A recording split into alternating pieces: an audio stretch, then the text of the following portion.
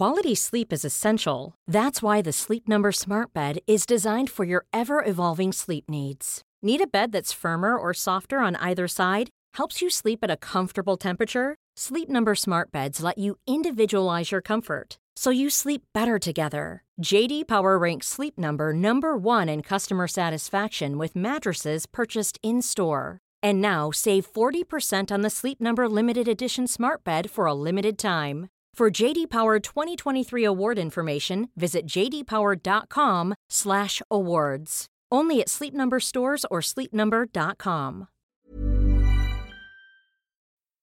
What's happening in our lives? I just got evicted from my backyard for recording because evidently springtime is too loud in Washington, D.C. this time of year.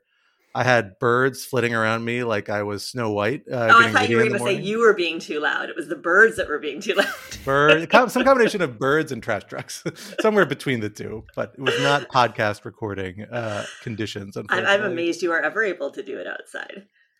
Yeah, it is like a little treat of the pandemic times, is that I can make my little mobile office out in the backyard, but not when the animals are being quite as well spoken as they're being today. Well, at least there still are animals. There's no cicadas this year, so that's what I was going to ask. I was going to ask when cicada season is. Every year? Well, Alan, a couple.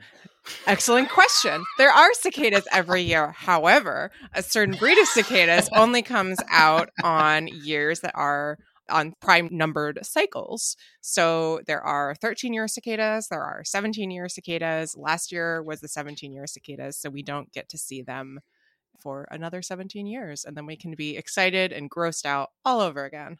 If you're ever wondering, every Mid-Atlantic school student has to memorize that speech, kind of like the Pledge of Allegiance. Fun fact, my namesake was actually an entomologist, so I come by it naturally. Ooh. Who is your namesake? Quinta Cattell. She was my great-grandmother, and she studied bugs. That is very cool. I'm not that into bugs, but I do know cicada facts.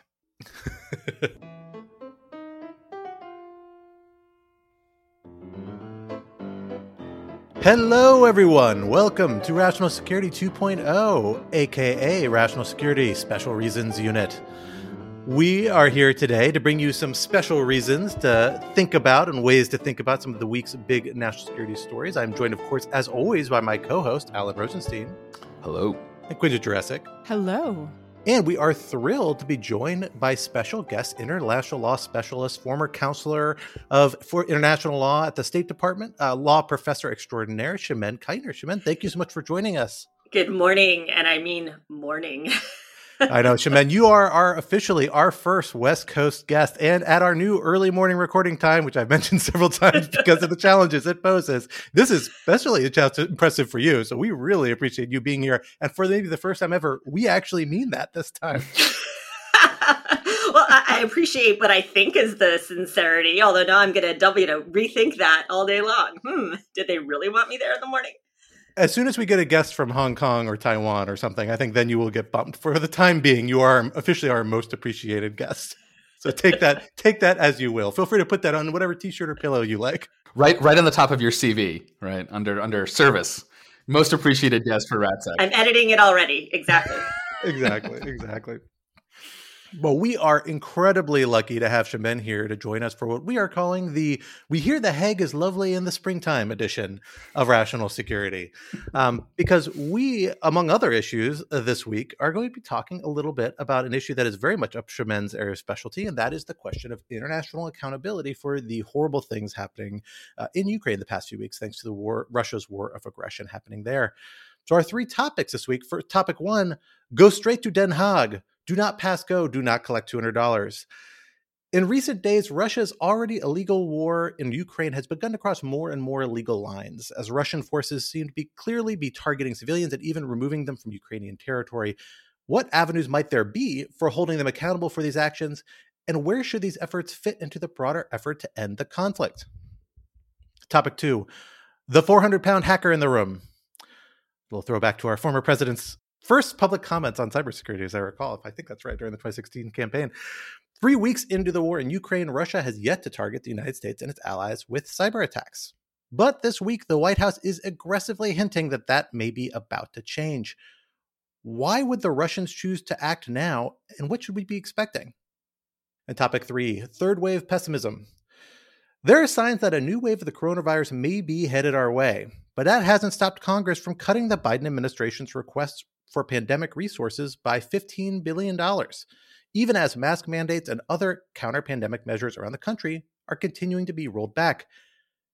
How should we be preparing for the next phase of the coronavirus pandemic, and what explains Congress's response? Alan, let me hand it over to you for our first topic. So Russia's ongoing invasion of Ukraine is raising a host of legal issues that will persist long after the fighting stops, however this terrible conflict ends. For example, the International Court of Justice, which is the United Nations top court, has held that Russia's war in Ukraine is illegal and has ordered Russia to stop, though no one really thinks that in the short term, this decision will lead to an end in hostilities.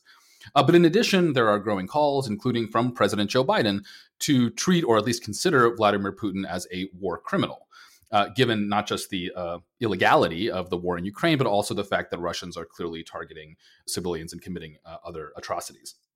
Now, ordinarily, I would turn to Scott as our international law expert, but I think Scott will not be offended if I say that I think today Shemin is our international law expert. So, Shemin, I'm gonna ask you, what do you think about the general question of legal liability? I mean, what routes are legally available to hold Russia and Russian leaders, whether Vladimir Putin or others, accountable for their actions in Ukraine? And are you optimistic that there will be accountability at some point for this?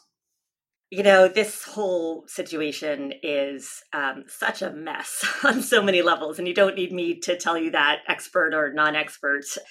And I got to say, Alan, it's even a little bit more complicated than that, because in your lead up, you said the ICJ found that the war was illegal. It hasn't even gotten to that step yet, but it did order Russia to stop. And I don't know about you, if we're reading the same headlines, does not seem to have had much of an effect, unfortunately, rather predictably. So it's really interesting to be thinking about accountability. Before we got on the call this morning, it seemed to me that the focus on accountability in part is because we all are so desperate to find something that we can do or can talk about that seems like it might actually be constructive or proactive. So we, as lawyers, but also casual observers, I think find some comfort in being able to talk about the comeuppance that these evil people will eventually get or might eventually get. I mean, there's also some talk about accountability as deterrence, but again, I think that ship has probably sailed, at least for those most deeply involved in the aggression and the war crimes that are going on here. And I'm sure, as Scott will say too, if we want to get a little legalistic about it, we can separate those kind of two buckets of really bad things that are going on. The one is the illegal war to begin with, and even if the World Court hasn't called it illegal yet, I'm happy to, and I think most international lawyers are. And then the war crimes that are going on, and again, the administration, the Biden administration, was a little cagey about coming out and calling what's going on war crimes to begin with. Completely understandably, it's not an allegation that you want to throw around lightly, and there are certain attacks that maybe we need some more information about to definitively characterize as war crimes, but targeting civilians is absolutely going on based on all publicly available information, and that is absolutely horrendous. So I think, yes, talking about accountability maybe makes us feel a little bit better.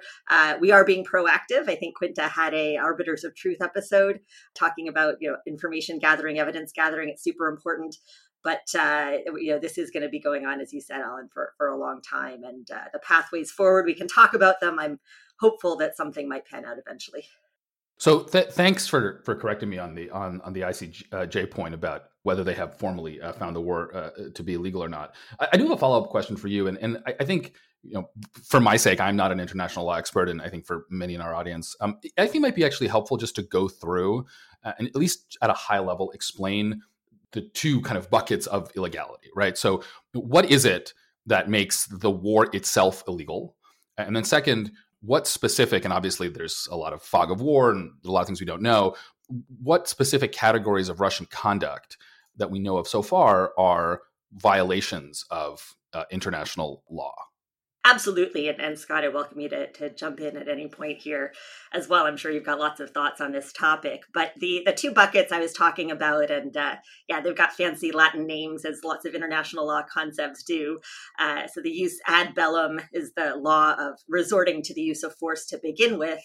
And then the use in bello, we call it, is how you use that force. And it may seem a little strange to treat them as separate buckets. I mean, some observers, of course, are thinking, well, hey, if the whole war is illegal, then isn't everything you do in the war illegal as well? But actually, we do, as international lawyers, separate those into two categories. And we're talking about international law, obviously, because this is a conflict between countries. But you better believe that most of what Russia is doing is violating Ukrainian domestic law as well. And individuals in Russia who are perpetrating acts of violence might well also be subject to domestic prosecution. But we talk about international law, supposed to be a constraint on the use of force. I know a lot of people have expressed some legitimate skepticism about the extent to which the international legal system has actually been effective at restraining the use of force. And we can get into the United Nations and Security Council that at some point if we want to. But the bottom line is that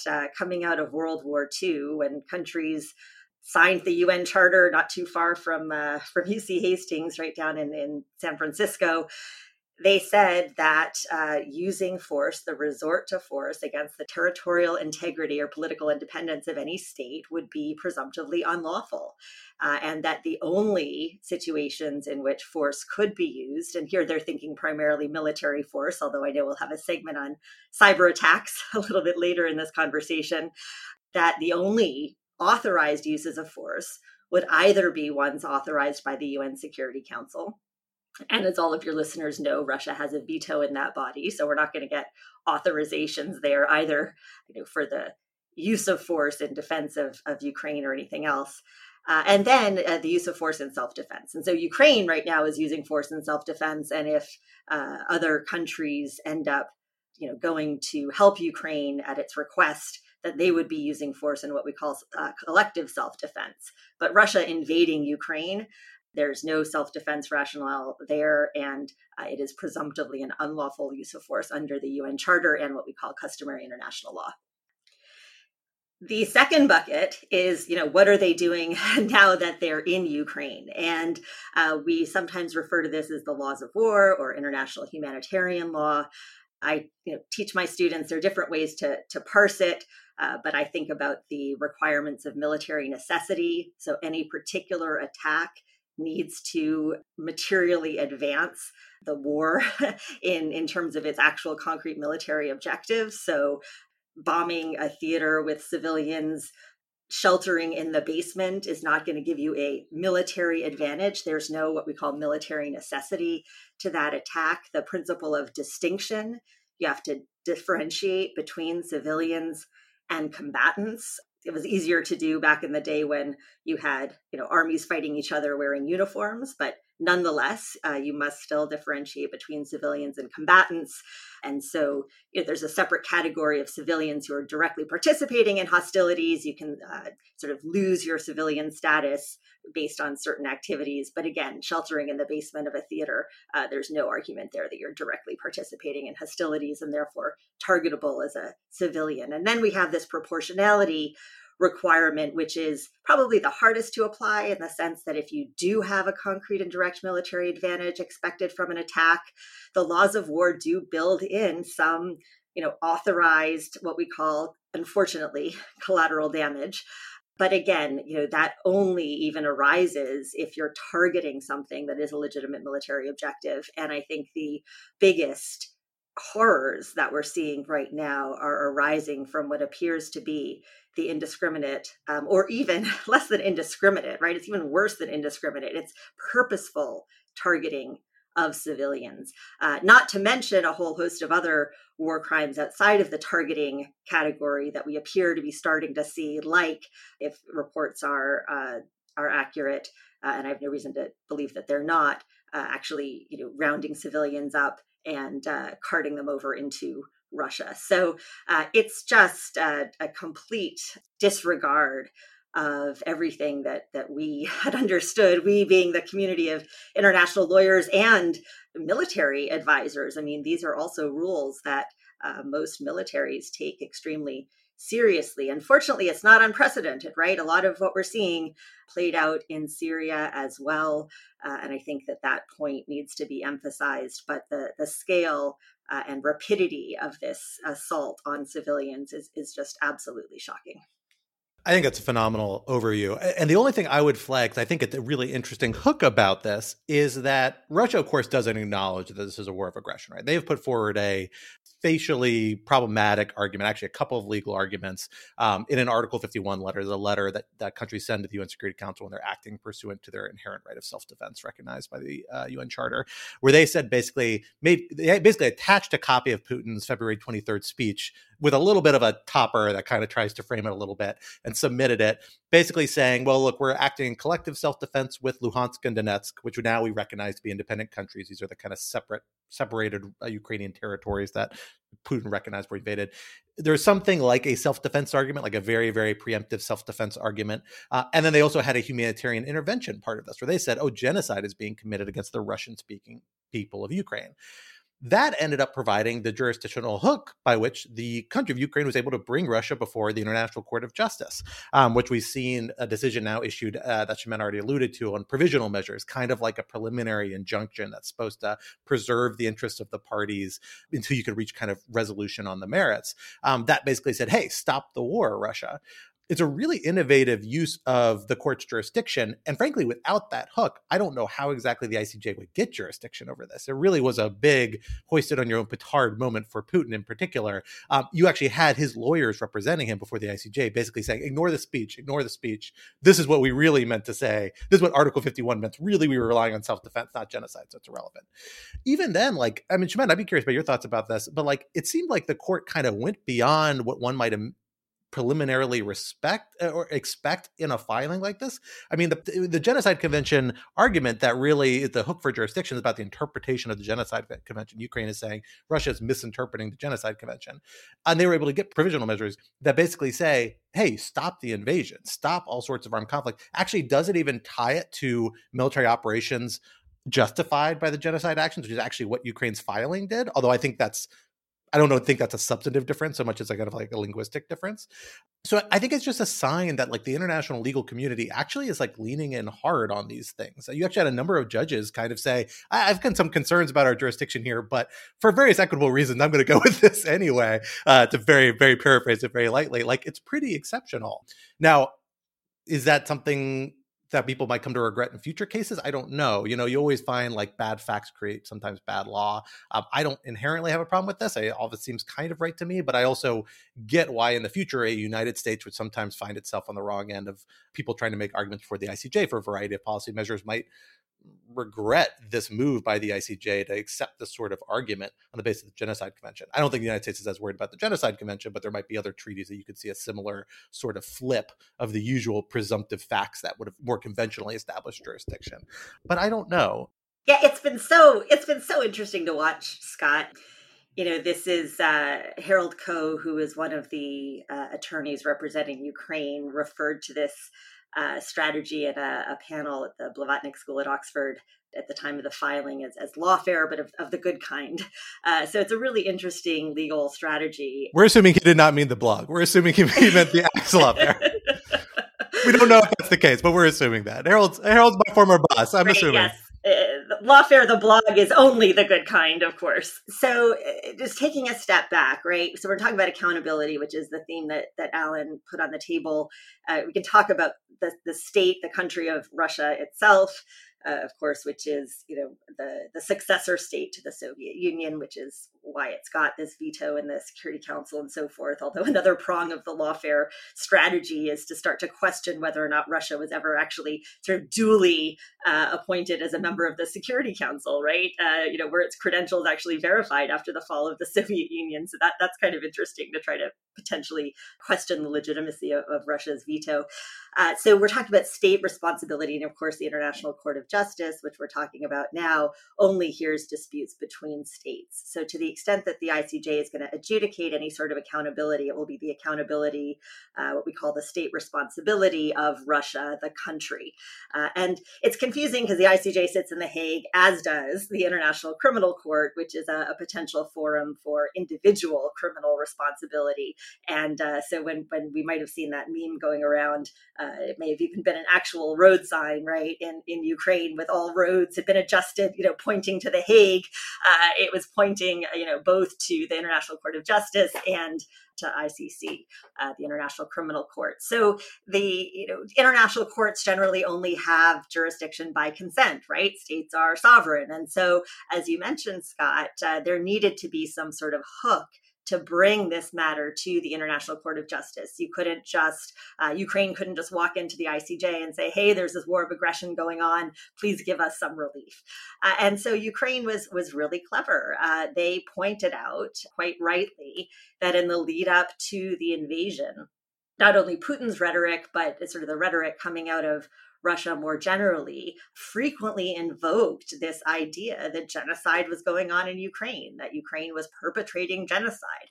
It wasn't just a casual reference in that, February 23rd speech. It was repeated, and the Ukrainian legal team did a phenomenal job compiling all of these references to genocide as a pretext for invasion. Now, of course, when we were talking about the jus ad bellum a few minutes ago, humanitarian intervention is not recognized as a valid basis for invading another country. The United Kingdom is one of the only countries that has articulated a legal theory for humanitarian intervention in very specific circumstances, including kind of widespread international recognition that some sort of humanitarian disaster is going on. And that's obviously lacking in this case because there seems to be precisely one country that thought or alleged genocide was going on in Ukraine, and that is Russia.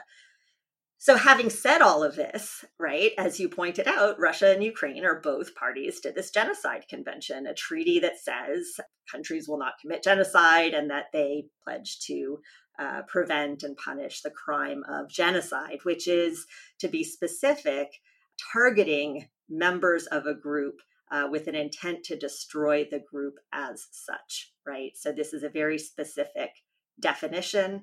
And Ukraine said something interesting. It didn't allege that Russia was violating the Genocide Convention by committing genocide, although now that we see the crimes that are going on in Ukraine, some have gone so far as to characterize what Russia is doing as, at least genocidal in nature, to the extent that Putin has talked very explicitly about the sort of lack of Ukraine's right to exist as a nation. But more importantly, what Ukraine said is, hey, the Genocide Convention requires, like all treaties, good faith compliance, and Russia is not acting in good faith by pretextually alleging genocide against Ukraine and using that as an unlawful basis for military action. And as you said, Scott, that the judges bit. They said, hey, we agree. That's at least at this preliminary stage, this what we call provisional measure stage, where you don't need to convince us fully. You just need to show that you've got kind of a prima facie case and the rights you're alleging under this treaty are plausible. Sounds a little bit like Iqbal and Twombly, right? Right, Alan, for kind of this threshold determination. Yeah, you've crossed that threshold. You've crossed that threshold of plausibility in your rights. And so it did, as you said, issue what we call provisional measures. And the provisional measures were not really restricted. Ukraine had even been a little bit more modest in its ask. It said, tell Russia pending the outcome of this dispute, don't do anything on the pretext of genocide. And arguably, Russia's already complied with that because, as you mentioned, they've said, oh, no, we were just kidding. We never really, this genocide was not the basis for this invasion. Self-defense or something else was. But, it's going to be something interesting to watch. And certainly the speed with which the ICJ issued this decision shows that everyone, I think, is in the position of trying to do what little they can. I think it's also worth asking, well, first emphasizing just how many war crimes the Russian military seems to have committed, which, of course, any war crime is bad, but the sheer pace is pretty astonishing. I mean, we went from what seemed to be indiscriminate attacks on civilian areas of major cities, including Kiev in the initial days of the war, to what we've referenced recently, just the complete leveling of the city of Mariupol in Ukraine's south. I mean, war crimes, I don't think it's going too far to say that they seem to be an element of the Russian military strategy at this point, which is not surprising to anybody who saw what they did to Grozny during the Second Chechen War, but is still pretty astonishing. Shemina, I also wanted to ask about, and Scott, what you think about the prospects for accountability for Putin personally, because so Biden has explicitly called him a war criminal. I think the US Senate labeled him a war criminal as well. I'm imagining there's, personal culpability can be leveled here insofar as he is directing this war and called for the initial crime of aggression. What are the prospects for actually holding him accountable in the ICC? Am I wrong that that's unfortunately probably kind of a pipe dream? It's a pipe dream in my view, as long as he's still the Russian leader. So, we could have a whole other podcast episode on immunity issues. Scott and I have chatted about those on Lawfare with respect to state immunity. It gets pretty complicated. But as long as Russia is a veto-wielding member of the Security Council, overcoming Putin's what we call head of state immunity from prosecution is going to be really challenging. And I'll leave it there. If for some reason there is regime change, or if Putin is no longer the head of state of Russia, then I think, Quinta, you're absolutely right. We talk about command responsibility, both with respect to these war crimes, and then, as you alluded, even the broader crime of aggression, which is more difficult to prosecute. The framework for that is more restricted, out of concern that it would be sort of abused. But I think that the hope there is really in a sort of post-Putin Russia. And that is something that people are trying to focus on. Of course, the counter argument for focusing on it too explicitly at this stage is some fear that it might actually trigger Putin by backing him into a corner even more. But to the extent that anything is a one-man show, and this obviously isn't, Putin has his supporters and his foot soldiers, but it seems really that this is coming from him, by him, and it would be really unfortunate, to say the least, to see him get away with it. Yeah, that leads kind of nicely into the last question I want to ask on this topic, which is how efforts to hold Russia, Putin's inner circle accountable under international law for the war in Ukraine, how that should fit into the broader strategy of stopping the war in Ukraine, hopefully on terms favorable to Ukraine, but at the very least on terms that will stop the civilian casualties and the deaths going on. You just pointed out that the temptation to threaten Putin with war crime prosecution may actually backfire, because it again might put him into a corner. And just this morning I was looking at the New York Times, and their ominous headlines about Russian military doctrine about the use of tactical nuclear weapons, and why that is becoming more and more likely as the war goes more and more poorly for Russia. But I do want to ask the kind of general question. The international law issues are important and they can run on parallel tracks, but is there some intersection between them and the actual day-to-day or even week-to-week effort on behalf of either Ukraine or its allies to stop the war? Or is this really just a kind of a separate issue that'll take years to resolve once the fighting ends, for whatever reason the fighting ends? Well, in an ideal world, the threat of prosecution would actually deter bad behavior, right? That's the deterrent function of criminal law. And so, again, we're obviously not seeing that, but there's no harm continuing to beat the drum. Maybe at least some of the folks who are actually executing on these orders will recognize that it is a war crime and you have criminal responsibility, even if you are ordered to do something, right? This is one of the Nuremberg principles that came out of the Nuremberg prosecution. So, even if Putin is not going to be deterred, maybe some of those who are actually conducting the war on the ground could still be. And by deterred, I suppose it means encouraging defections and things like that. But in the broader scheme of things, Alan, it's, the idea of talking about criminal accountability in the context of an ongoing conflict is a fairly new thing, right? I mean, think back to Nuremberg. That was very much a post-conflict setup. And so the ICC, the International Criminal Court that we mentioned, is investigating the situation. It has jurisdiction to do so for reasons that you can get into in the show notes, perhaps. But it's a tricky proposition And I think the worst thing, right, that some have wondered about is if further immunity from prosecution or amnesty could be dangled as a bargaining chip in trying to serve as an off-ramp. And I think I agree with those who say that would actually be a pretty bad precedent to set. But it, again, is not, it's not a new problem. There have been ongoing conflicts in the past where the sort of political negotiations that are aimed at, of course, stopping the conflict, saving as many lives as possible, run up against this desire for accountability. And I don't think they're mutually exclusive, but I'd love to hear what Scott has to say on the issue. Well, I was going to say, I think that actually a lot of the conversation about the intersection of these issues is mistaken for focusing on Putin and high-level accountability, because the political conditions of getting there, and frankly, the political/legal policy angles that kind of enter into it for a lot of countries, including the United States. In some cases, you think about, how people thought about the Iraq War as a war of aggression, and the idea of a former president being brought up on charges for something potentially. There's going to be a lot of resistance, or at least a lot to get over before anybody gets to that point where they're going to wholeheartedly endorse a lot of these ideas, even for Putin. Although, frankly, I think this is the case where states might do it. But it has a lot of relevance for the lower level people implementing these policies. Look, Russian soldiers are at risk of criminal prosecution and facing a long time in jail if they end up in the custody of Ukrainian authorities or European authorities, or try and leave Russia at any point, even if this campaign ends somewhat successfully later in their lives. That's pretty dramatic. And what I think is really interesting is we think about this is the first major conflict I can think of with this level of density of information being processed and provided at a rapid scale in real time. And where we really have this incredibly developed open source intelligence analysis community that has some problems, but is actually really impressed with what they can do. I'm thinking of the Bellingcat types and the more professionals, not just your average Twitter Joe, engaging in this. And on top of that, the Biden administration is very savvily using transparency as a measure to really change the incentive structure for Russia and the other parties here. I could easily see this fitting into a structure. What if you did see the United States and its allies start very aggressively publicizing, hey, here is the military unit responsible for this action, and here are the military officers responsible for this decision-making most likely. And starts putting it together saying, here's the people we know are responsible. We're building a case against you, Russian soldier.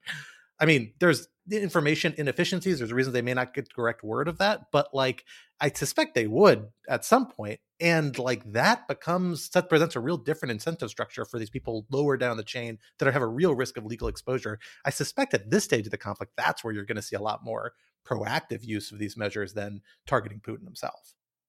Well, if you want a segue to cyber, I've got one for you, but you'll decide if you want to move on, because have you seen those indictments that the Department of Justice has put on its website, indicting actually Russian hackers in certain instances, indicting Chinese Liberation Army operatives, and they have in an appendix the pictures of the guys. Exactly. And so far it has been guys who did this, right?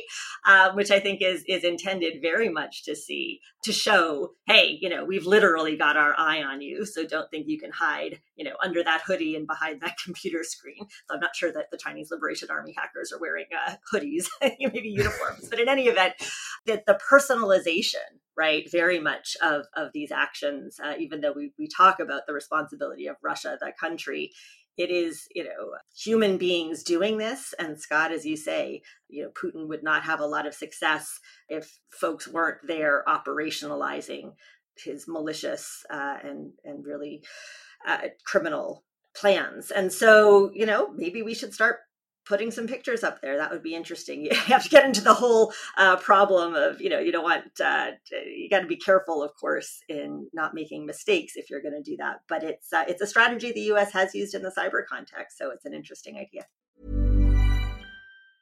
When you're ready to pop the question, the last thing you want to do is second guess the ring.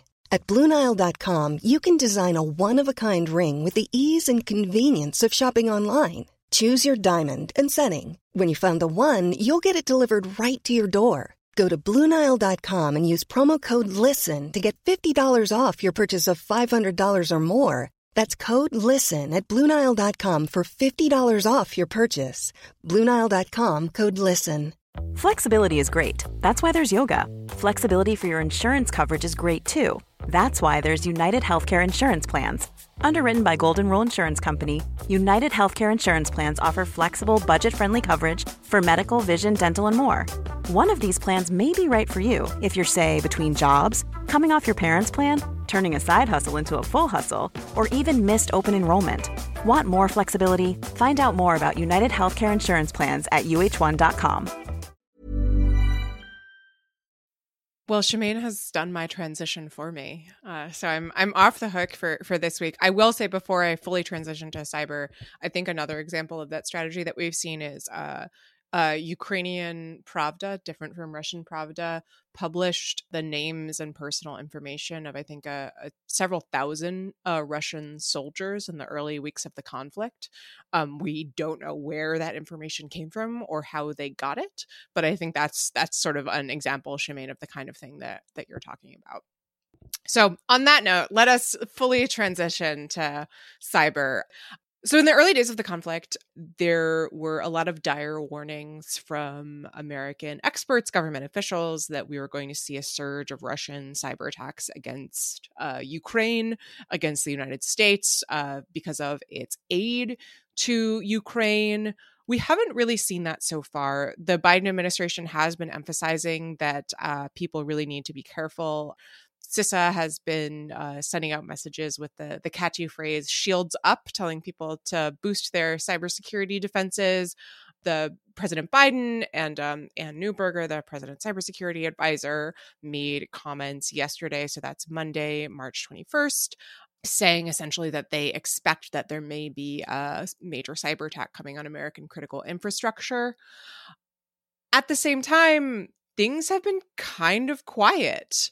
There's been some interesting writing about why that might be the case, both from Kieran Marden in Lawfare, a piece that I will recommend to everyone, and Thomas Rid in the New York Times, suggesting that some of this might have to do with fear of escalation on Russia's part. Some of it might have to do with just the nature of cyber as a tool and how it works.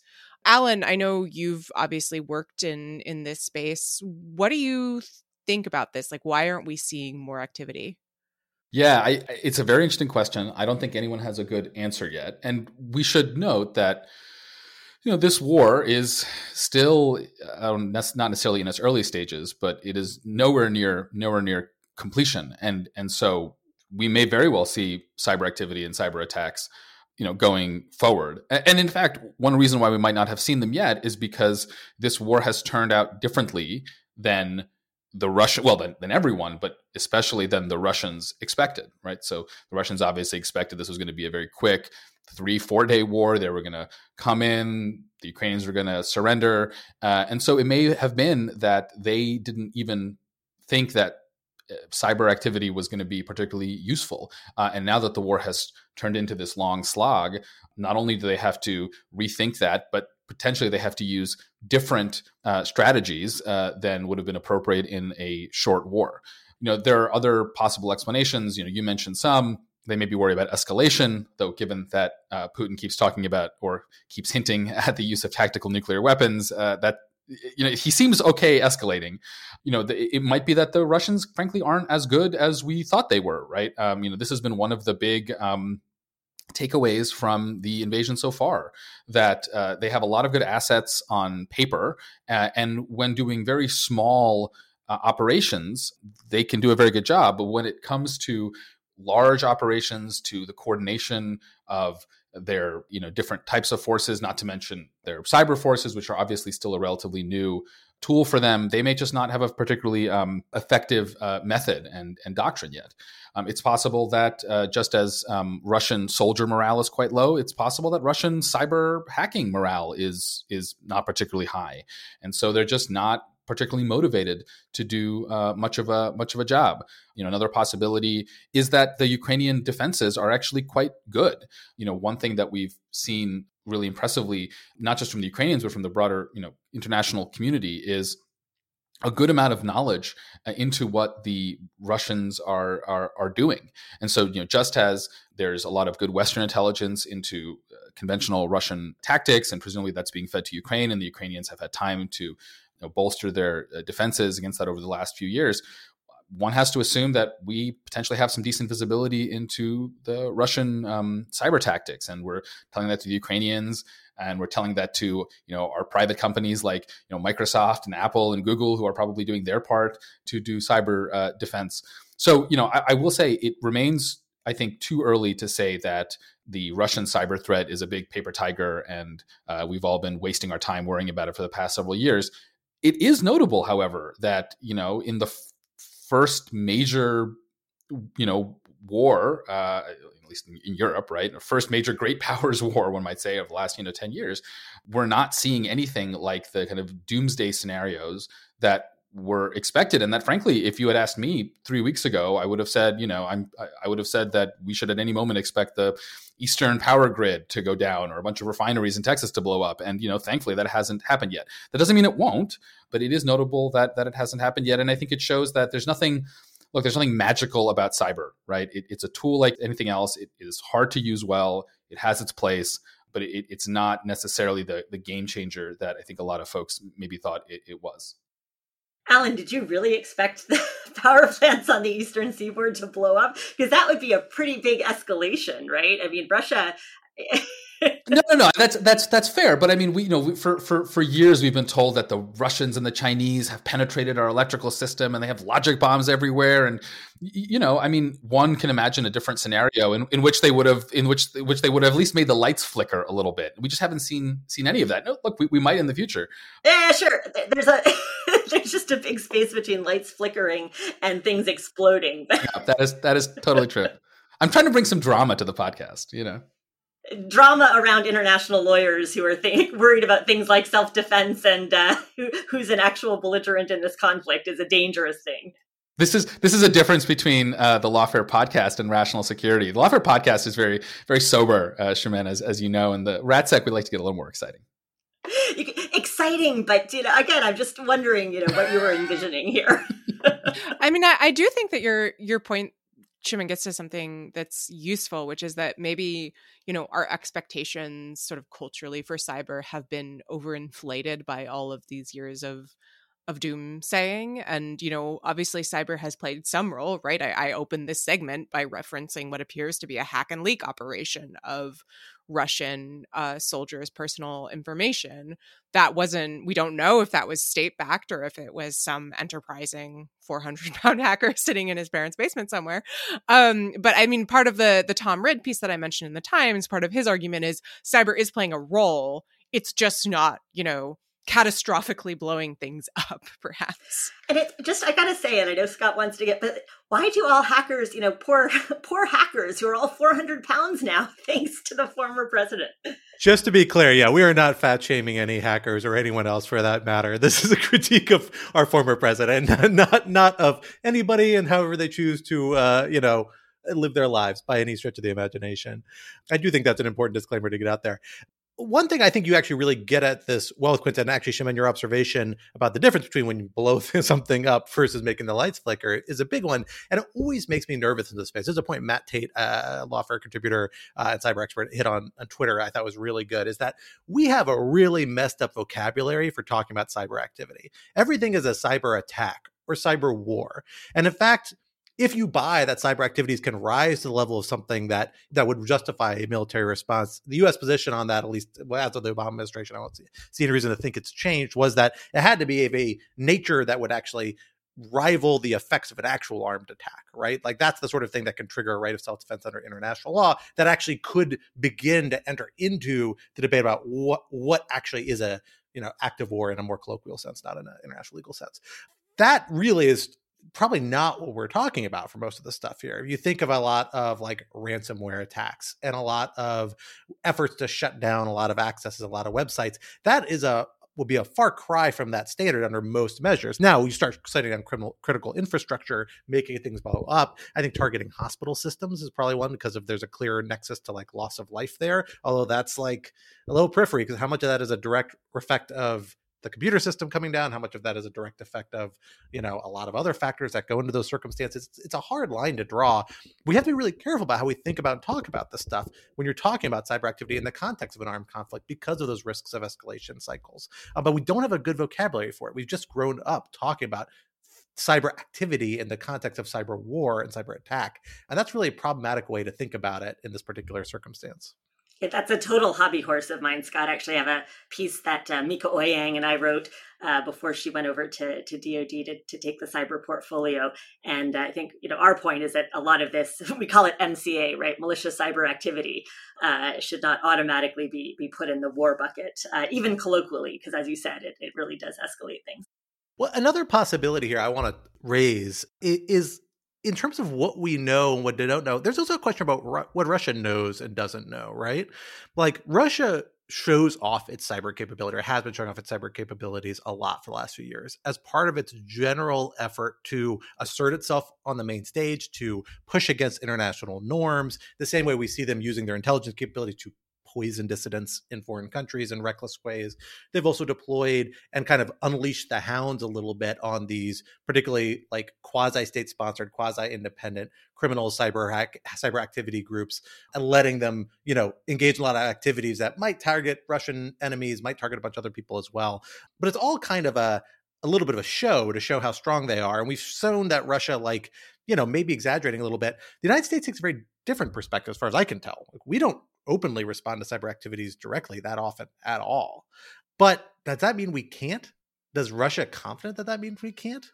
I actually think there may be a stronger deterrent effect going the other direction in terms of there's a lot of potential U.S. cyber capabilities that may yet be undeployed that may be serving as a bit of a deterrent effect on the Russian side as well.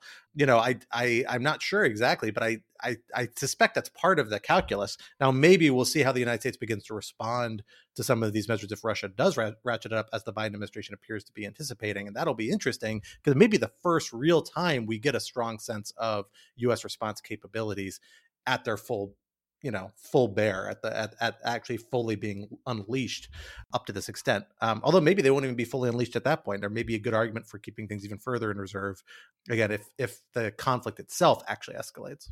So Quinta, you raised the question. I'm curious, do you have a hypothesis, or is there lots that we're not seeing going on behind the scenes, maybe successful defense against cyber attacks? And so there I went just using the cyber attack word, so you see how pervasive it is. Or do we have all this capability in reserve on both sides, that sort of the new deterrent, although interestingly, right, a more covert deterrent perhaps than something like the nuclear weapons that Alan slipped into the conversation earlier, just so that we all have a harder time sleeping tonight. Yeah, I don't know. I mean, I think it's going to be a really interesting question. It does seem like the Biden administration is expecting that something's going to happen that will perhaps become public. So I wonder if this conversation, if we had this conversation a week later, whether we would be saying very different things. Well, going from computer viruses to actual viruses, let's talk about one of our favorite recurring segments here on Rational Security. That is the global coronavirus pandemic. Because we've seen some interesting developments working to some extent, I would argue, at cross purposes with the last few weeks. We've seen signs that there may be a new strain of the coronavirus emerging in parts of Europe and Africa. We've seen parts of Europe where hospitalization rates have begun to creep up, exposure rates and rates of incidence of the coronavirus are up because of what people suspect is an Omicron variant that is more contagious, although the Biden administration has been very clear there's no reason to think our existing vaccines and other things won't equally work well against it. But at the same time, we haven't seen much of a move towards greater preparation you might expect in the United States, given that many of these prior waves in Europe, Africa, and elsewhere have resulted a few weeks later in the wave crashing on American shores. To the contrary, we've seen this continual relaxing of mask mandates and other policies. People are eating inside at restaurants. I went to a concert for the first time a couple weeks ago indoors. I was masked. My wife was masked. No one else was in the entire concert, which was a little bit much to deal with, honestly, after being so restrained for so many years at this point. It's really exceptional how quickly things are moving back to pre-pandemic normal, and not just in the streets, but also in Capitol Hill, because we see the United States Congress recently slashed a major amount of funds, $15 billion or so, from the Biden administration's request for resources for combating the pandemic. That could cause a variety of consequences, including an inability to purchase retroviral drugs and future vaccine doses to make them readily available, meaning for free, to American citizens. what should we make about this sort of approach? Is it just that it's become too political? Is it people are too exhausted to begin preparing like it seems like we should for another wave of this thing? Or are we just going to be constantly in a reactive mode as these things having to wait for these things to actually have implications on our shores before we can really react to it? Quinta, why don't I turn it to you for our first response to that? Yeah, I mean, unfortunately, I think it's that we're in a fundamentally reactive posture. I mean, what I've been thinking about during this whole sort of COVID is still happening, but nobody in the U.S. seems to care, or fewer people in the U.S. seem to care cycle is a really interesting, another New York Times op-ed by, I think his name is John Barry. He wrote a really interesting book about the 1918 flu, where there was also a second wave of that flu, and people just kind of didn't care. They were sick of it. They didn't want to engage in mitigation measures anymore, and the effect was that that wave of the flu is extremely deadly. And so perhaps there's a little bit of comfort there insofar as it turns out that people have always been stupid and short-sighted. But it does seem to me to have really unfortunate echoes in today that, I mean, Ed Yong had a great piece in The Atlantic, the sort of chronicler of COVID, about how unbelievable it is that Congress is letting money lapse for COVID at the same time as, you know, there's a new variant. The effects of the virus are still very real, especially on people who are in vulnerable populations. It seems like the reason that this money ran out is because of essentially a spat within Congress where Republicans didn't think the money was needed. Their compromise was to take money that had been set aside for other purposes for states. Democrats didn't like that. And the end effect was that no money was legislated for. That sounds like a pretty normal political dispute, frankly. The problem is that we're in an extraordinary circumstance. And it strikes me as pretty astonishing, if unsurprising, that the response to a kind of political dust-up like that is to everyone, you know, just kind of shrug their shoulders and say, oh, well, we'll figure it out. But we're already seeing the effects of this. I mean, I saw a report right before we started recording that the Biden administration is saying it may not have money enough to purchase free boosters for everybody. It's just unbelievably short-sighted. And it seems pretty clear that it's just going to, you know, extend the cycles of the pandemic that we've been living through, where we ping pong back and forth from, hooray, this is over, everybody take their masks off, to, oh no, what were we thinking? We were so short-sighted a month ago. Yeah, I agree totally with that, Quinta. And I think it's part of it is just, as a society, we're just very, very bad at public health investment. And it is completely bizarre to cut money from pandemic response or pandemic preparedness, given that the ROI on that is just so incredibly high. It is just so much cheaper to test and prevent than to deal with the costs of pandemic, right? And so I fully share in your criticism of Congress. I do want to zoom out a little bit. I mean, I guess I'm like RatSec's resident both sides person, because I do want to situate this, I think, a little bit in the context of the bigger political and social pathology that we have around COVID, which is this aggressively binary thinking about it, right? That either we have to throw everything we have at the problem, we have to stay locked down, we have to mask forever, or it's awesome and everything's over and we don't have to worry about it anymore. And I think what we've seen over the last few years, I think largely driven by the hyper politicization of the disease on the right, the anti-vax movement on the right, which I think is the biggest impediment by far to getting past COVID or dealing with the problem. But we also see, I think, a little bit of that on the left in the, I think, sometimes unwillingness or difficulty in psychologically moving from the posture at the beginning of the pandemic to learning to deal with it. And there was an interesting, I forget, we'll link to this. I'll find this and link to this in the show notes. I don't know if this is the Times or the Post, but there was a very interesting finding that most Americans actually have a fairly similar view on how dangerous COVID is, except for the most liberal Americans, for whom COVID is like, they think it's 3 times as dangerous, right? And so, this is part of the general fact that politics and ideology, can distort your views on really anything. And so, I do think that the answer to this new wave, assuming that it is not game changing, right? And it increases hospitalizations somewhat, but we don't go back to the worst days of Omicron. The answer to that can't be that we go back to the lockdowns and mask mandates everywhere. I frankly don't think anyone wants that. Even most Democrats want that.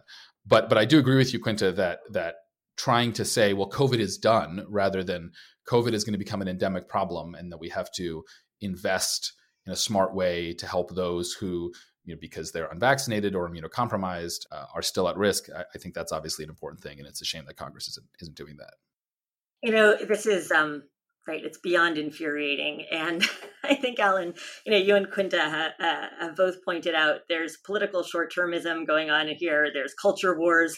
I don't know if some of you saw that. I think it was a Wall Street Journal op-ed of the woman sort of berating herself for having actually put on a mask during a performance instead of storming out. And there's also an element, of course, of the Republicans seeming to think that their sole role in government right now is to sabotage anything that the administration might try to do to advance U.S. national interests. But I also think that we don't conceptualize public health as a national security issue, right? And so we happily, or some happily, throw $700 billion at the Pentagon and then squabble over $15 billion for COVID response. And I'm torn about that, because on the one hand, when we sort of securitize everything, we end up with things like Title 42 in the immigration context, where we use public health as a pretext to essentially close down the border. But on the other hand, we're talking so much about possible escalation with Russia and not wanting to actually get into a direct conflict. And, what happens if they use tactical nuclear weapons? Well, what has killed the most Americans by far in recent years? And it's COVID. So I think the framing of this is just really distorted. And it is, Scott, like you, the sort of disjunction between, hey, everyone's back in the streets partying versus, oh, this could be really bad. We maybe should not get this virus if we can avoid it. It's a really tricky situation, and infuriating, I think, is probably the word that best captures it for me. I'll just put on the record that for once I actually agree with Alan's both sidesing here. I do think that, look, part of public health is mitigation, not stamping something out entirely. And we learned this in the United States the hard way with the HIV/AIDS crisis, right? You want to create a situation where you put restrictions in place that people can live with over a long period of time, and that they will actually abide by, rather than saying, lock everything down, nobody goes out, during HIV/AIDS, nobody go to the bathhouse, right? You have to create a situation that is actually livable for people. And I do think that this urge in certain corners to say COVID, will kill you in 5 seconds, the vaccines don't work. The idea that vaccines don't work, particularly for disabled and immunocompromised people, I think is actually extremely dangerous, because I do worry that kind of idea discourages people who are vulnerable from getting the vaccine, which isn't to say that, precautions need to be made for those people, and that we should all be more careful so that they can remain healthy and safe. But no, I think that the politicization of COVID has had negative effects on both sides of the aisle. And it does seem like there's a kind of, I'll use the ping pong metaphor again, each side gets more extreme in response to the extremes of the other side. If the far right says COVID doesn't exist, then certain people on the left and center left have an incentive to say, actually, it does exist and it will kill you in 5 seconds flat. And that's just, it's neither realistic nor sort of healthy as a polity, nor a good way for dealing with what is actually, a deadly disease. And Quinta, and it's not just that some folks on the left say it's a very deadly disease, but there's wrapping up of one's moral worth in a huge amount of caution. In the same way that on the right, now there's wrapping up of one's moral worth in throwing caution to the wind and showing courage in the face of this disease. And it's the moralization of, I think, our COVID politics that makes it so difficult to come up with a more rational and kind of more useful policy response. Yeah, I agree with all of that. But I think it actually may reflect just something more fundamental about how we structure public policy in our democracy. That's particularly, we compare it to parliamentary systems or other places in the world, we just don't have a federal government that's actually super structured to anticipate and respond to things up front, because we just, to way oversimplify it, we have a system really rife with checks and balances, if you want to call it, but checks are particularly relevant here. You have to get a high level of consensus to get aggressive new policy measures, particularly when you're talking about new funding, particularly when you're talking about how to implement it. And that's just a really challenging thing to do in our system. We saw in the early 20th century, the administrative state kind of come about as a way to try and solve this in a lot of other policy areas. The idea was, look, it's really hard for Congress to actually stay on top and enact legislation when you have fast moving things. So we're going to enact framework legislation, delegate authority to the executive branch. Now that's hyper politicized for some reasons that are at times legitimate, I think, and for a lot of reasons that aren't always that legitimate, or really boil down to policy discrepancies. It's just a problem we have in that when you're looking for something so far ahead and you're competing against other priorities, to get that high level of consensus, particularly in a politically divided, culturally divided area, it's just a heavy, heavy lift. And so often we don't really start responding to crises until we experience crises. And a lot of times we don't respond to them even after we're experiencing them for an extended period. If you think about everything from climate change to gun control and a variety of other issues, and just is fitting into that same pattern, I think. What I think you may see is different responses at the state level, which we're already seeing, like states taking really different approaches, right? But, that just leads to this problematic situation, which is that, well, what if we have two Americas around the COVID experience, where you have some states taking, or some localities taking zero precautions pretty seriously and other ones not, and how reliant are they on federal resources, right? Like, are people who are underprivileged economically going to be able to afford the vaccines when the federal government's no longer paying for them, or have healthcare that covers them? It's a lot of really complicated questions. I suspect we're going to get to an answer on it eventually. I actually think a lot of these things are going to get decontextualized, depoliticized, in part because the Biden administration pretty clearly seems to think that it's not going to make this a leading issue anymore. If you watch the State of the Union, the COVID pandemic fight really fell pretty low. It's still addressed very squarely. They clearly have a policy agenda, but it's not something they're going to try and make the frontline issue like it was for their first year. I think that reflects the difficult politics and frankly the difficult policy challenges it poses.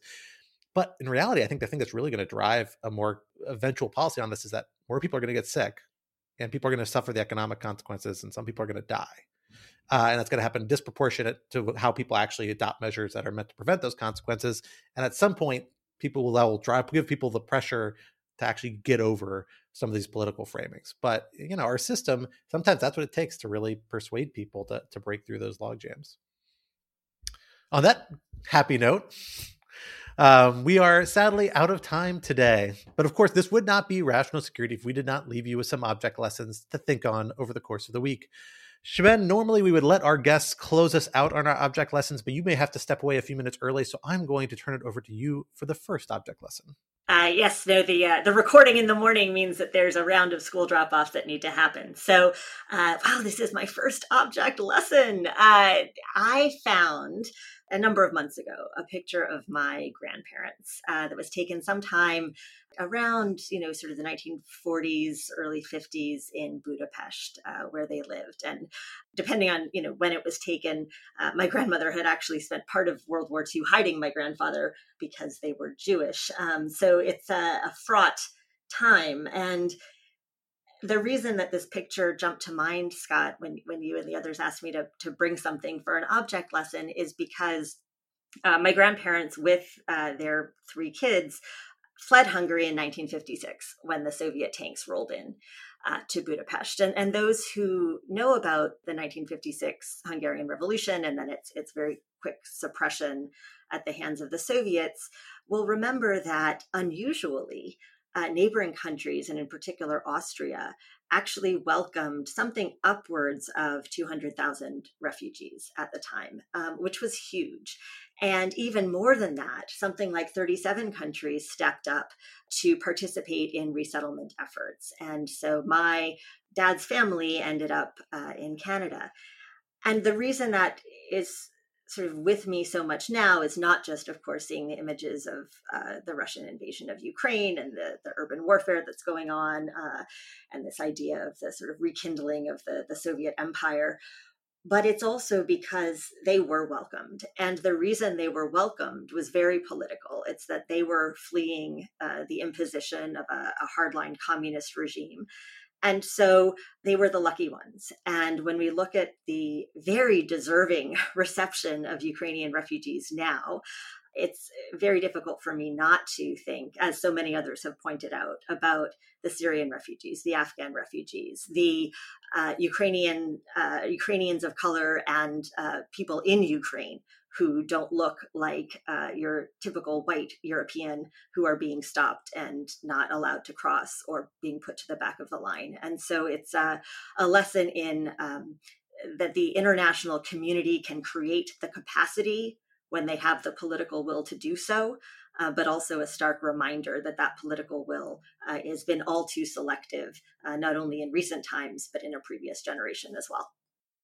Well, Chimène, thank you so much for sharing that. Alan, I'll hand it over to you for our next object lesson. So my object lesson, I'm going to an old standby category, is the TV that my wife and I are watching. So I highly recommend Severance, which is a new TV show on Apple Plus, which I thought I was going to cancel after Foundation ended its season, but I am not canceling because of Severance, and I'm sure they'll come up with some other show to keep me paying my whatever $7 a month it is or whatnot. But it's a terrific show. It has Adam Scott as the lead character. It has Patricia Arquette and Christopher Walken and John Turturro and some other great folks.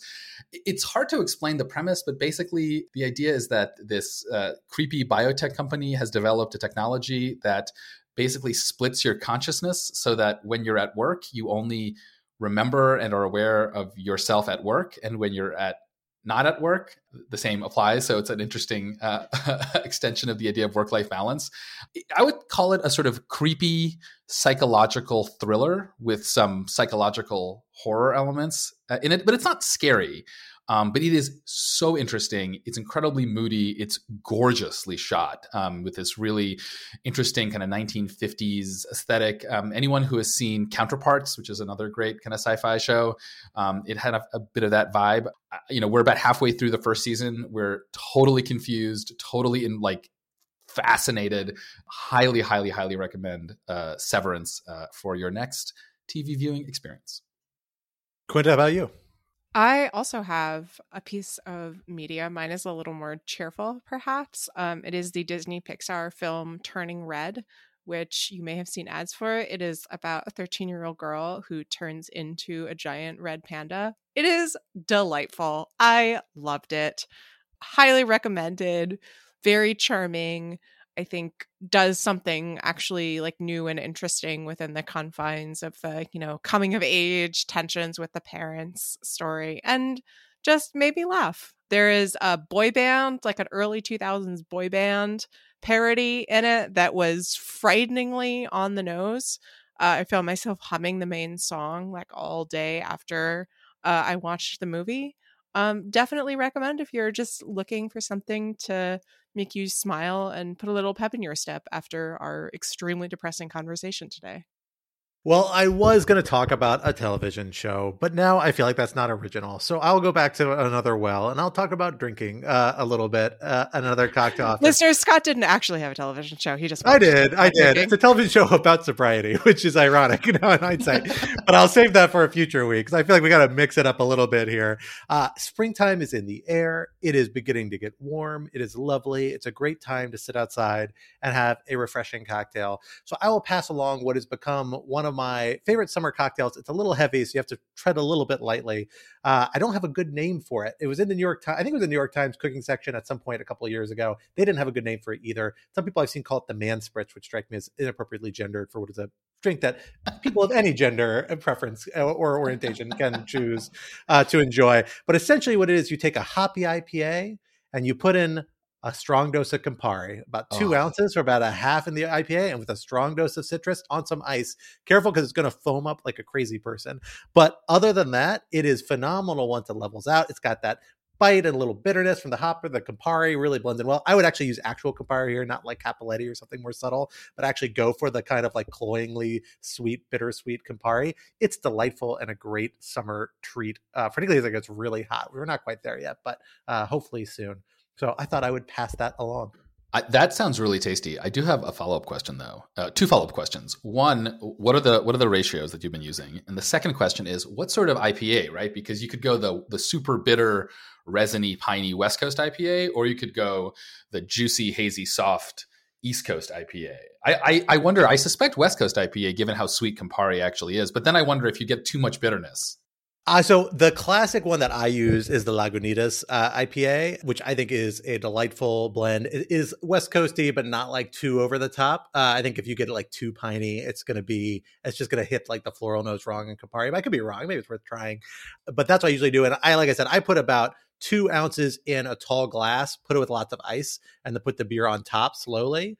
So it ends up being about like a half beer for like 2 ounces of Campari. And then I do like several wedges of lime or lemon, really, whatever your preference is.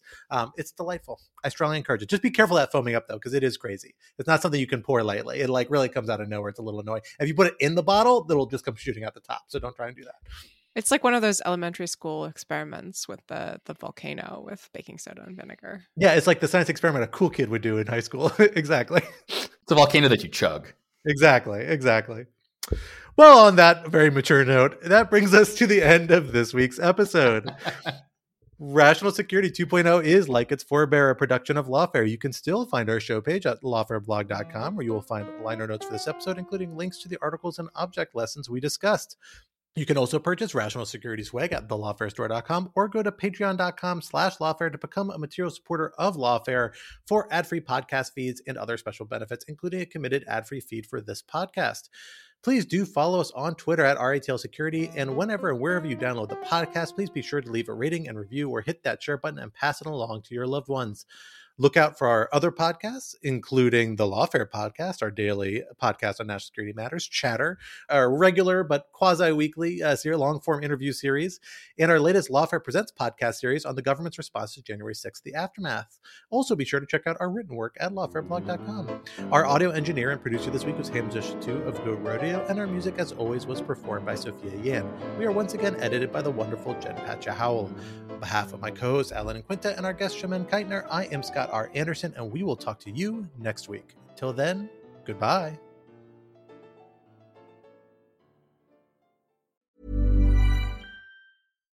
Here's a cool fact. A crocodile can't stick out its tongue. Another cool fact, you can get short-term health insurance for a month or just under a year in some states. United Healthcare short-term insurance plans are designed for people who are between jobs, coming off their parents' plan, or turning a side hustle into a full-time gig. Underwritten by Golden Rule Insurance Company, they offer flexible, budget-friendly coverage with access to a nationwide network of doctors and hospitals. Get more cool facts about United Healthcare short-term plans at uh1.com.